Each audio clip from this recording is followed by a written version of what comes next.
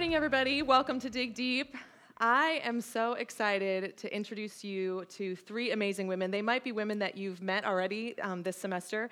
These are all women who are in Dig Deep right now. They're in different small groups, and they're going to share a little bit of their stories with us today, and I am so, so grateful. So this morning we have Amy, Nancy, and Jen with us. Would you give them a quick welcome and cheer them on?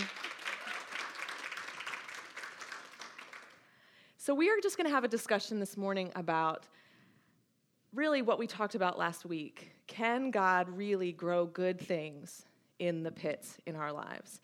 And I'm excited for you to hear the stories of each of these women. They are truly, truly amazing. But before we jump into all of that, I thought it'd be good for you to get to know them just a little bit. So they're each going to introduce themselves a little bit, and then I'm going to make them answer a random question out of the hat just for fun. So Amy, why don't you go first? First, a little bit about yourself. Who are you? Oh, I'm Amy Abel. It's not on here. I am Amy Abel. I'm married to Jason Abel. And I have two children. I have an 18-year-old and a 15-year-old, awesome. Almost 16. If I could choose to do anything for a day, what would it be? I would have a party. Oh, right. I would. Can we all come? Yes. Nice. The more the merrier, and there would be music. That's awesome. And dancing. Hi, I'm Nancy Smith. I'm part of the group 37 years ago that started Grace in someone's living room. There were, I think, 12 of us at the time. And it's been the most amazing thing to watch. And I'm excited to be here today. Awesome. When you were a kid, what did you want to be when you grew up? A wife, a mommy, and, the picket fence around the house and the whole thing. I'm single, never been married, no children, so God had another plan. Wow. Hi, I'm Jen Smith, and I have three kids, 11, 8, and 4. I've known Jess for a long time. Sorry, never hold the mic up. I still love to sing, and now I don't want to hold the microphone close to my face. Know Jess for a long time, and happy to be here. Awesome. And I don't like answering random questions. That's why I'm making you do it. If you had unlimited resources to start your own business, what would it be? Well, this is a good one for you. It is a good one. If you know me, I love to cook and bake. I've got a lot of different things that I love to decorate homes. I've been struggling with what I want to do, so probably would open up like a bakery, like a really cool bakery. But also, I'm a dietitian, so I would have like lots of different options, like paleo options, and, like all sorts of things, gluten-free options because my daughter's gluten-free, and so it's awesome. It's a good answer. That's a good one for you. Okay, so ladies, thank you so much for being here today. I would love for each of you to just tell us a little bit more about your story, and specifically, when has there been a time in your life where you would say, I was in the pit? So I'll start. In 2006, I was pregnant with our third child, and it was the first time we found out what we were having. So our first two were a surprise. We had a girl and then a boy, and so we were having a little girl. And we didn't have her full name all figured out, but we knew her nickname was going to be Sadie, and so we had been calling her Sadie throughout, ever since we found out. And so the kids were calling her Sadie. It was just really fun. It turned out to be a really big blessing for us. So when I went into labor, it was a couple weeks early, but nobody seemed to be very concerned. So about 3 weeks early. And this ended up being like 2 weeks right before Christmas. And I was positive for Group B strep, which is a bacteria that is commonly occurring in the mom, but they test you for it because it can be harmful to your child during delivery. And so the protocol is just to go in and get antibiotics when you get to the hospital. And so I went to the hospital in plenty of time. I had an epidural. I got hooked up to antibiotics. my children were all very eager to see the world and came very quickly. And Sadie, in particular, was delivered in 2.5 hours, which sounds fantastic, except for the fact that the protocol is to have at least 4 hours of this antibiotic. So she did end up contracting Group B strep and became an infection. And so I held her for a little bit, tried to nurse, wasn't really going well, and they were concerned and sort of whisked her off to the NICU.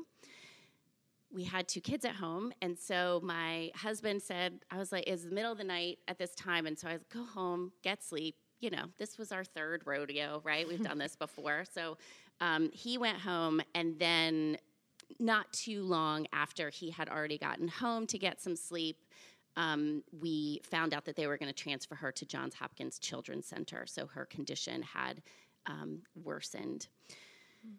So she was transferred, and then we were going through the steps to try and get me transferred, which is not as easy. And in that time, we discovered that I had an epidural leak. What that means is when the epidural goes into your spine, and there was some leakage of some fluid that God mercifully gives us to prevent your skull from sitting really on top of your spine. And it doesn't take much of that fluid to leak out to really create a very uncomfortable situation where you really just can't sit up straight without excruciating pain. So there's pain when you're laying down also, but it was excruciating just to sit up. So my husband and I left the hospital. You know, I'm trying to lay down in the car, lay down into a wheelchair to try and get registered at Johns Hopkins.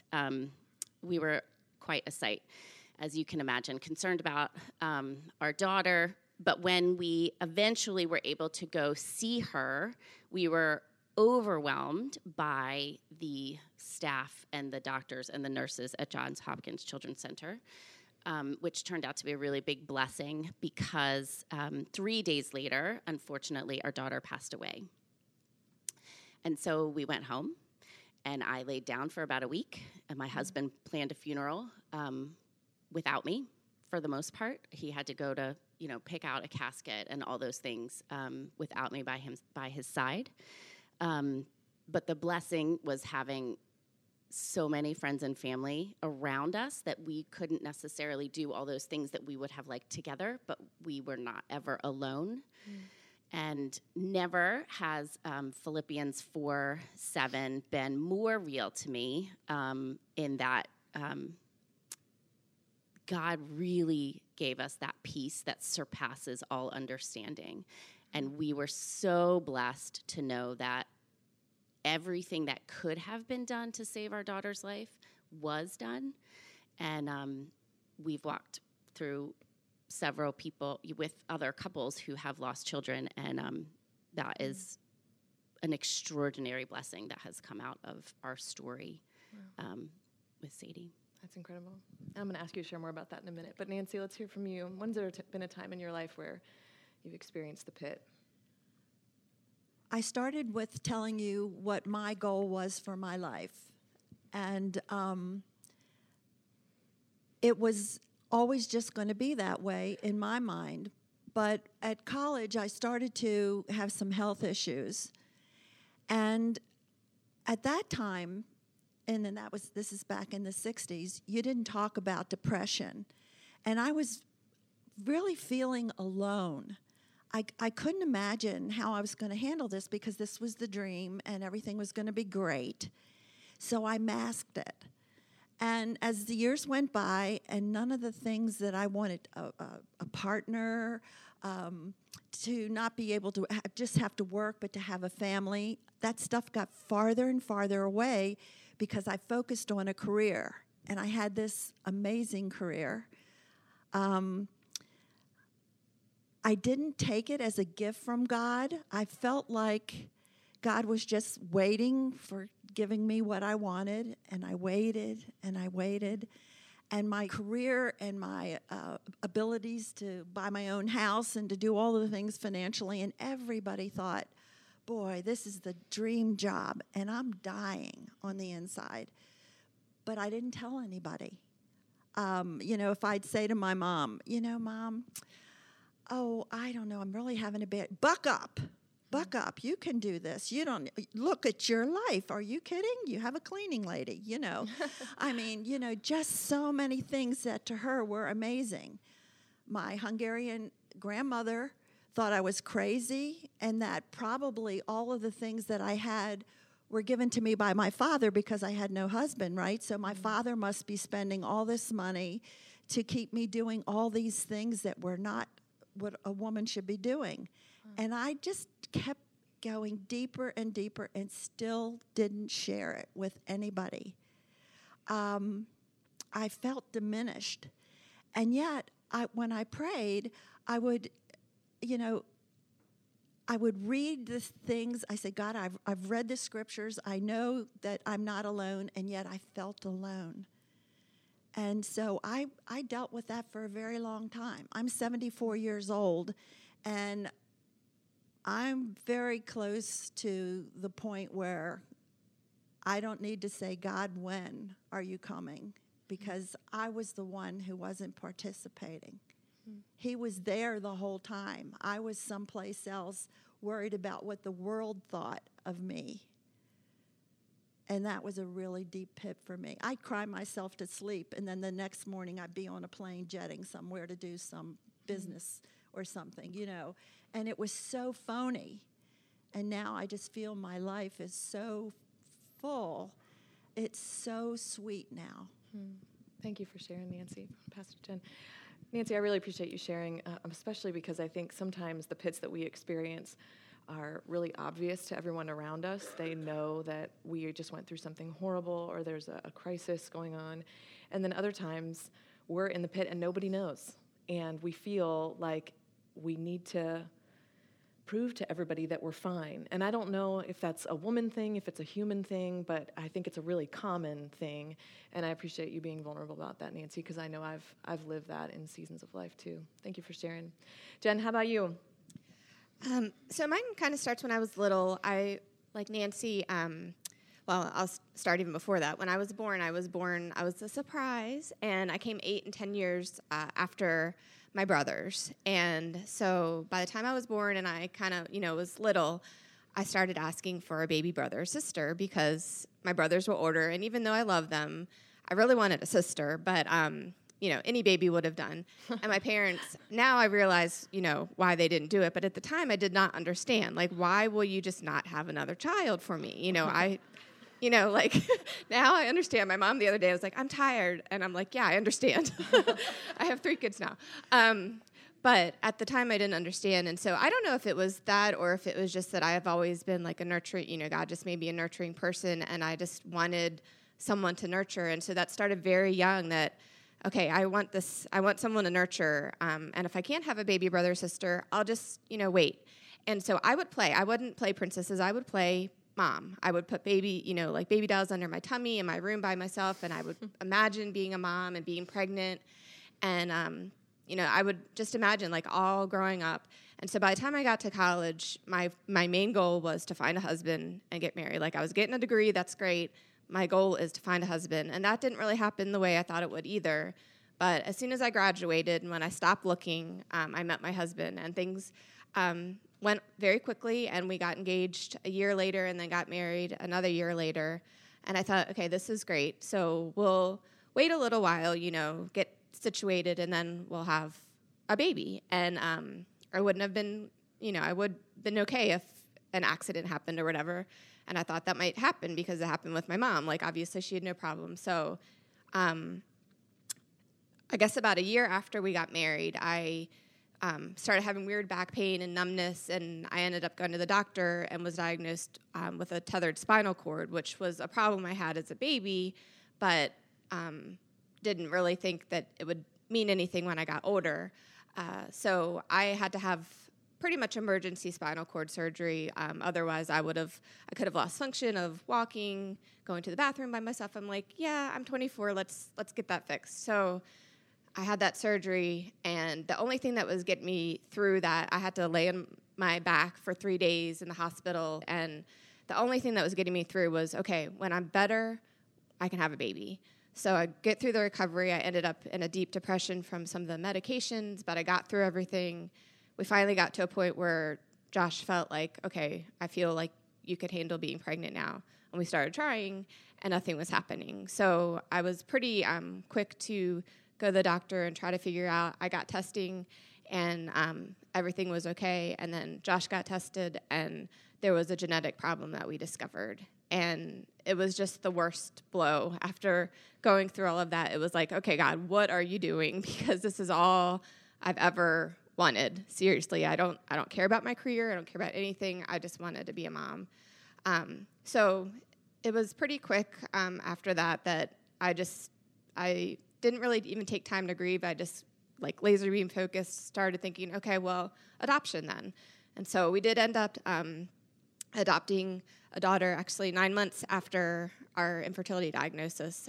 We were holding a baby girl in Las Vegas through an adoption. And then after that, it was, that was great. And I was on, cloud nine and just so thankful for her. But I didn't want her to be alone. After, being what seemed like an only child, I wanted her to have a sibling and I want them to be close. And so we started pursuing another adoption through embryo adoption this time. And it was a place in Tennessee, so we had to keep traveling down there. And the first 2 times did not work. I won't go into the detail of what embryo adoption is, but it's basically IVF with embryo donors so that people have donated. So it was the 3rd time, and finally it worked. And so we had another little girl, and I was actually pregnant with her and delivered her. And so that was, a dream come true too. But we just didn't feel like our family was quite complete. And so we pursued embryo adoption again, since it worked the first time. And this time we went through all 3 rounds, and it didn't work at all. So we were just kind of not knowing what to do because it was going to take a lot more money to do another adoption. So we finally figured out the way to adopt another child. We got the money, and we were going through an adoption, got matched pretty quickly. We were walking through it with her, with the birth mother. And then one day we get a call, one evening actually, and they said she had the baby and she's not giving him up. And so that was another crushing blow because I was, she took a lot of money from us and we just didn't know what to do. So eventually we got matched with another family and did end up adopting another little boy. And actually his prospective adoptive parents backed out. And so right around the time that ours fell through, theirs fell through. And so we were matched with this birth mother, and she was really just excited and happy to, find this match. So we ended up with 3 beautiful children, and there's, a lot more to the story, but those are the highlights. So, thanks for sharing, Jen. And what I love about your story is that you, it's been a long road for you guys, but you have stayed faithful and not let go, because sometimes the pits in our life are a really extreme circumstance, and other times it's a lifelong, decades-long road that has some ups and a lot of downs and a lot in between, and it's powerful. Okay, so I want to turn our conversation now to, is it true? Can God grow good things even in the pits in our lives? And so I'd love for you to share what you've seen, what fruit you've seen in the land of your suffering, like Joseph says. Yeah, so I touched on it a little bit. I mean, one of the fruits that we saw was the way Sadie really endeared herself to the doctors and the nurses, and they all, I mean, I don't know that any doctor or nurse wants to see a patient die, right? But they, I don't know, it seems like there was something special about her and her main doctor who was there when she died and waited till we had had left the room, and when we came back to the hospital, she was a believer, and we are still in contact with her today. We read at her wedding. I mean, we've really developed a beautiful relationship with her, and she was very passionate about investing in other doctors and nurses going through a fellowship program that work either in emergency or NICU or PICU, pediatric or neonatal intensive care units. And so we felt God calling us to give back. And so we organized a group of runners. We called it Team Sadie. And so we would run, we actually did this for 10 years. And so we would have anywhere from 30 people. One year we had like 120 people running in a race, all to raise money to support Sadie's Gift, which is a training program for these fellows that is still run and multiplying through Sadie's Doctor. And the stories and the gifts that God has grown out of that go far beyond physical things at Johns Hopkins Children's Center. They go far beyond the training, just the other families who have sick children who have been impacted, the runners who ran in the race, and the vulnerability and them raising funds, and the stories that have come out of that have just been, at times, like my husband and I have been just sort of like, wow, why do we deserve to see all this good fruit? It's been really overwhelming for us. And we haven't done this race in a couple years, so it's weird to look back on it now after having done it for 10 years. Another amazing tangible fruit is our marriage. The statistics for couples who lose a child that end up in divorce are staggering. It is 80+%. It's very, very hard, and God brought us so close together. We were already had a strong foundation through him, and but he brought us together and brought us closer during that time, which is, when you look at the world, can only be attributed back to God. And in that, we had people come alongside of us and minister to us who had gone through the same thing, who had lost children at a young age, and then we have also then been able to and been called upon to walk alongside others who have then been able to walk alongside even more people. And so you just see how God has been able to bring people into our lives and then has put us in other people's lives, and the fruit that has grown from that and continues to grow and permeate and bring glory to him. And I'll just add, for my part, that I've shared with you all that even this semester that one of my closest friends lost a child last year, and I knew the story of a couple that came and was there. They didn't know this couple very well. Right after everything happened, they walked with them through everything, and I only recently found out that when that couple had gone through their grief, Amy and Jason were the couple who had been there for them and walked through. So it is beautiful fruit to see that you've been willing to leverage your pain to help other people heal. I don't know if that's the right way to put it, but it sounds lovely when you say it. But I mean, that's a gift that not everybody would give away, and you guys have been faithful to give that and to give of yourselves, and I think that's really beautiful fruit. Thank you. Yeah, Nancy, how about you? What good things have you seen God grow in the pit? I think when I do Bible study, you read about the evil one in the world and how he tries to influence us in ways that we don't even realize. And one of the things that I was experiencing was not sleeping well. And a doctor had said to me, unless you can sleep, you can't process properly. I don't care how big your job is. I don't care how much you're involved in. I don't care how many committees. You need rest. And so I started talking to God about, well, if I sleep, I won't be talking to you or whatever, but the gift of sleep that he's given me in the past 18 months, I would say, I fight the devil saying to me, oh, you're by yourself. Or, oh, I go in a crowd of 1,000 people and feel alone.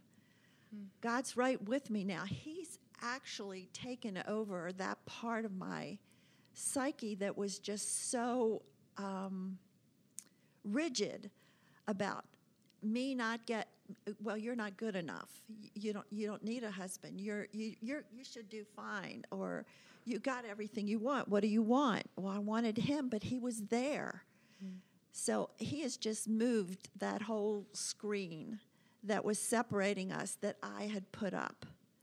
And I would just say, if it's rest that you need, and I don't know how moms do it with lots of kids, because I listened to Mitchell when he says, when things aren't right with Sarah, things aren't right with the whole family because mama needs to be resting. Well, all women need to be resting in whatever part of life we're in right now, because that's your quiet time with God. And for me, he's just so present all the time now, I can't tell you. It's truly amazing. It's incredible. Thanks, Nancy, for sharing. Jen, how about you? What good things have you seen God grow in the pit? So obviously I have 3 beautiful children, and they're just a constant reminder to me of God's faithfulness. And they're all 3 so different. They look different. One of them looks just like me, which I'm not sure how that happened, but but they're just, from all over the country, and it's amazing to see God's faithfulness. And but another really cool thing that has happened is through our relationship with Reagan's, my oldest birth mom, we decided to have an open adoption with her. And actually, when she was born, one of the hardest things for me was I just felt this immediate connection with this young girl. And I just remember sobbing when we said goodbye to her, because I just wasn't sure what goodbye was going to mean. And because I didn't want it to be goodbye, I just felt this connection and this love for her that was indescribable. And we did kind of have a quiet relationship in the beginning. She had my number and everything, but I kind of let her run it. And when Reagan was about 18 months, maybe closer to 2, she Facebook friended me, and that kind of started this relationship with her where it was very open. And we'd already discussed, we're going to be very open with our children about their stories. And so we had started, when Reagan was old enough to understand, we started telling her about her birth mom and that sort of thing. And we'd already sent pictures and everything. So when Reagan was 5, she started asking to meet her. And so we decided to fly her out. And she was willing to do that. And it was around Mother's Day. And it was just the start of a really beautiful relationship between not only Reagan and her birth mom, but between me and Chelsea. And we stayed up one night to really late in the night and just talking. And I got to hear, more of the backstory. And she was dating someone at that time. And so we talked about that. And a few months later, I got a call from her saying, I'm engaged. And I was like, that's so great. I'm so happy. All I wanted was for her to be happy. And she was like, I would like for Reagan and Karis, who's my other daughter, to be flower girls at my wedding. And so we flew out to California the following October, and my daughters were flower girls in this wedding. And it was just, it was so neat to see God's restoration. Like, that's what I really learned from it, that God restores brokenness. And in so many ways, I got to see her be happy. And, we had so many people come up to us at that wedding with all 3 of our children and say, wow, it's so great of you to do this and to come. And we got to share, it's not us, it's about Jesus. We were very open about that. And Chelsea's a believer too. And, but a lot of her friends weren't. And we were able to just share that this was only because of Jesus. Like, that's why this works. There's no discomfort. We love her. We just consider them family. They sat us at the family table.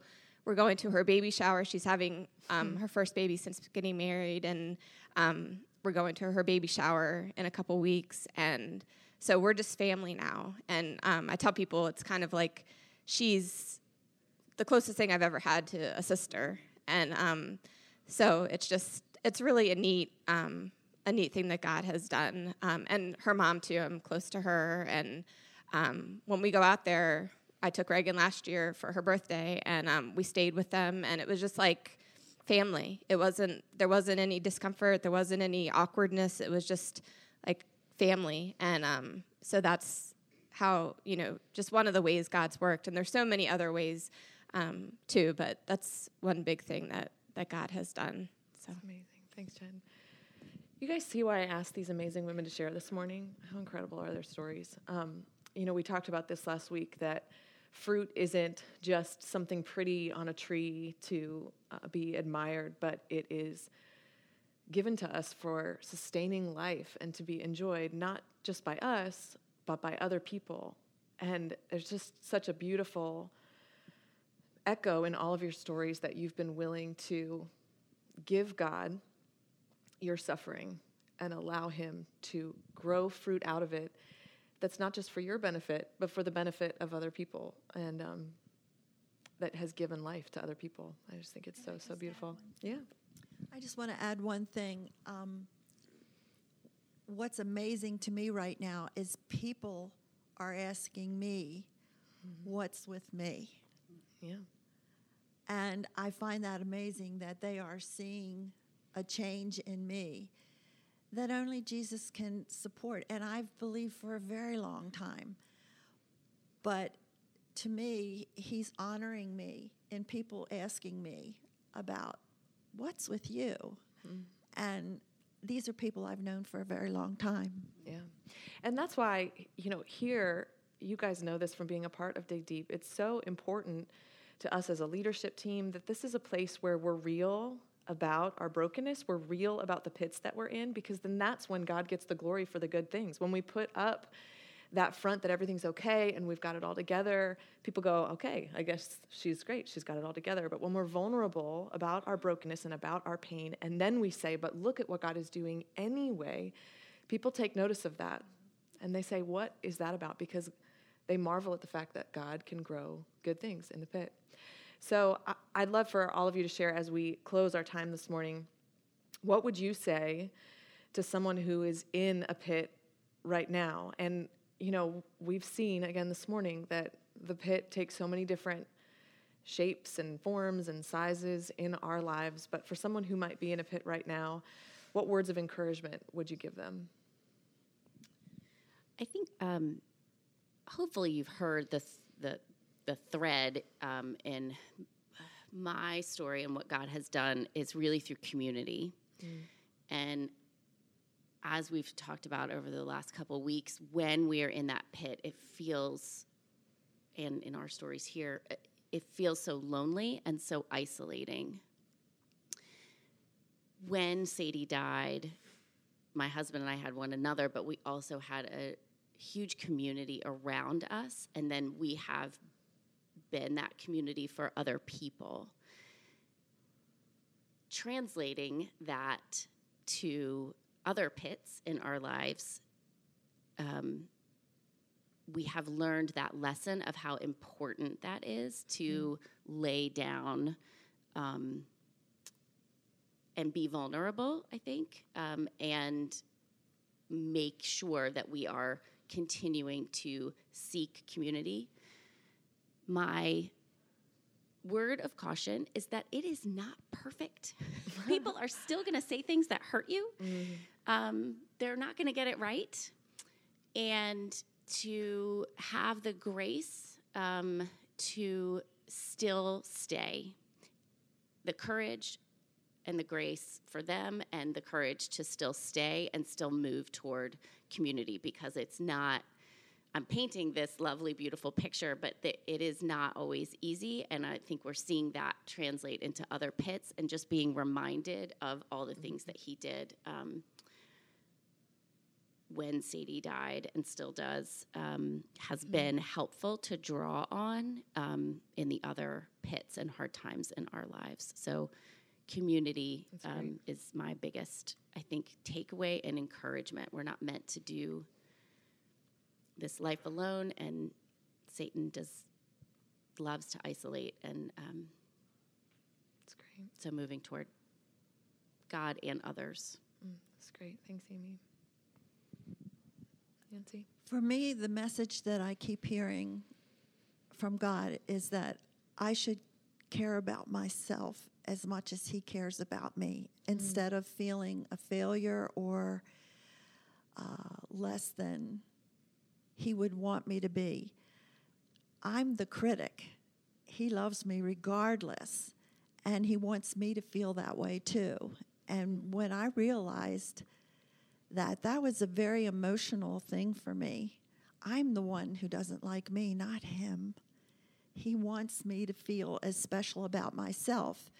And hopefully, if you're in a depression, you're not necessarily in a good spot to think clearly on anything. So you just keep having to stay in the Scripture and read how He feels about you and feel that way as well. That's great. Thanks, Nancy. Jen? Well, specifically speaking to anyone who's dealing with infertility or adoption, going through an adoption, just want to say, just trust, because God will bring you the child or children that are supposed to be yours. And it may not look how you pictured. It may not, happen the way that you think it's going to happen. But looking at my children, and I've talked to many people who've also adopted, there is no way I would trade it, because my children are meant to be my children. I can't imagine my life without them. So I know how hard it is, but just hold on. God has got a plan. And I guess just referring to what Jess was saying earlier, how it's been a very long process, this picture comes to my mind of, for some reason, of a roller coaster. And I remember going on a roller coaster for the very first time when I was little with my cousin, and I thought it was a great idea. And I got on, and it was like, okay, this is not a good idea. And I was like screaming to get me off. But this picture comes to mind of a roller coaster, and like it just being this journey that you're on, and you're tucked inside, you're safe in the seat, and sometimes you just gotta hold on to that bar that's holding you in there, meaning God, and just hold on. And you might have to close your eyes, you may have to scream, you might laugh, you might cry, but just hold on, because you're gonna go up and down, and it's, it might be a really long roller coaster, it might be a really long journey, but just hold on, because you don't want to miss out on that ride. And the temptation sometimes is to let go and to say, get me off of this thing. Like, this is enough. I've been through enough pain. I'm done. You stop trusting. You stop, seeing what God has for you. But I'm just so glad in our journey that we didn't let go, that we didn't get off, because it would have been easy, after one disappointment, we could have said, okay, that's it. We'll have one child, and that's it. But, we held on, and it was hard. Sometimes I look back and say, I don't know how I did that, but I do. It was God. And so you do. You just kind of have to just hold on, close your eyes, just He's got you. And you're going to want to see what the adventure is. So don't give up. That's so great. Well, we're going to close our time in prayer, but first, can you guys just thank these ladies again for...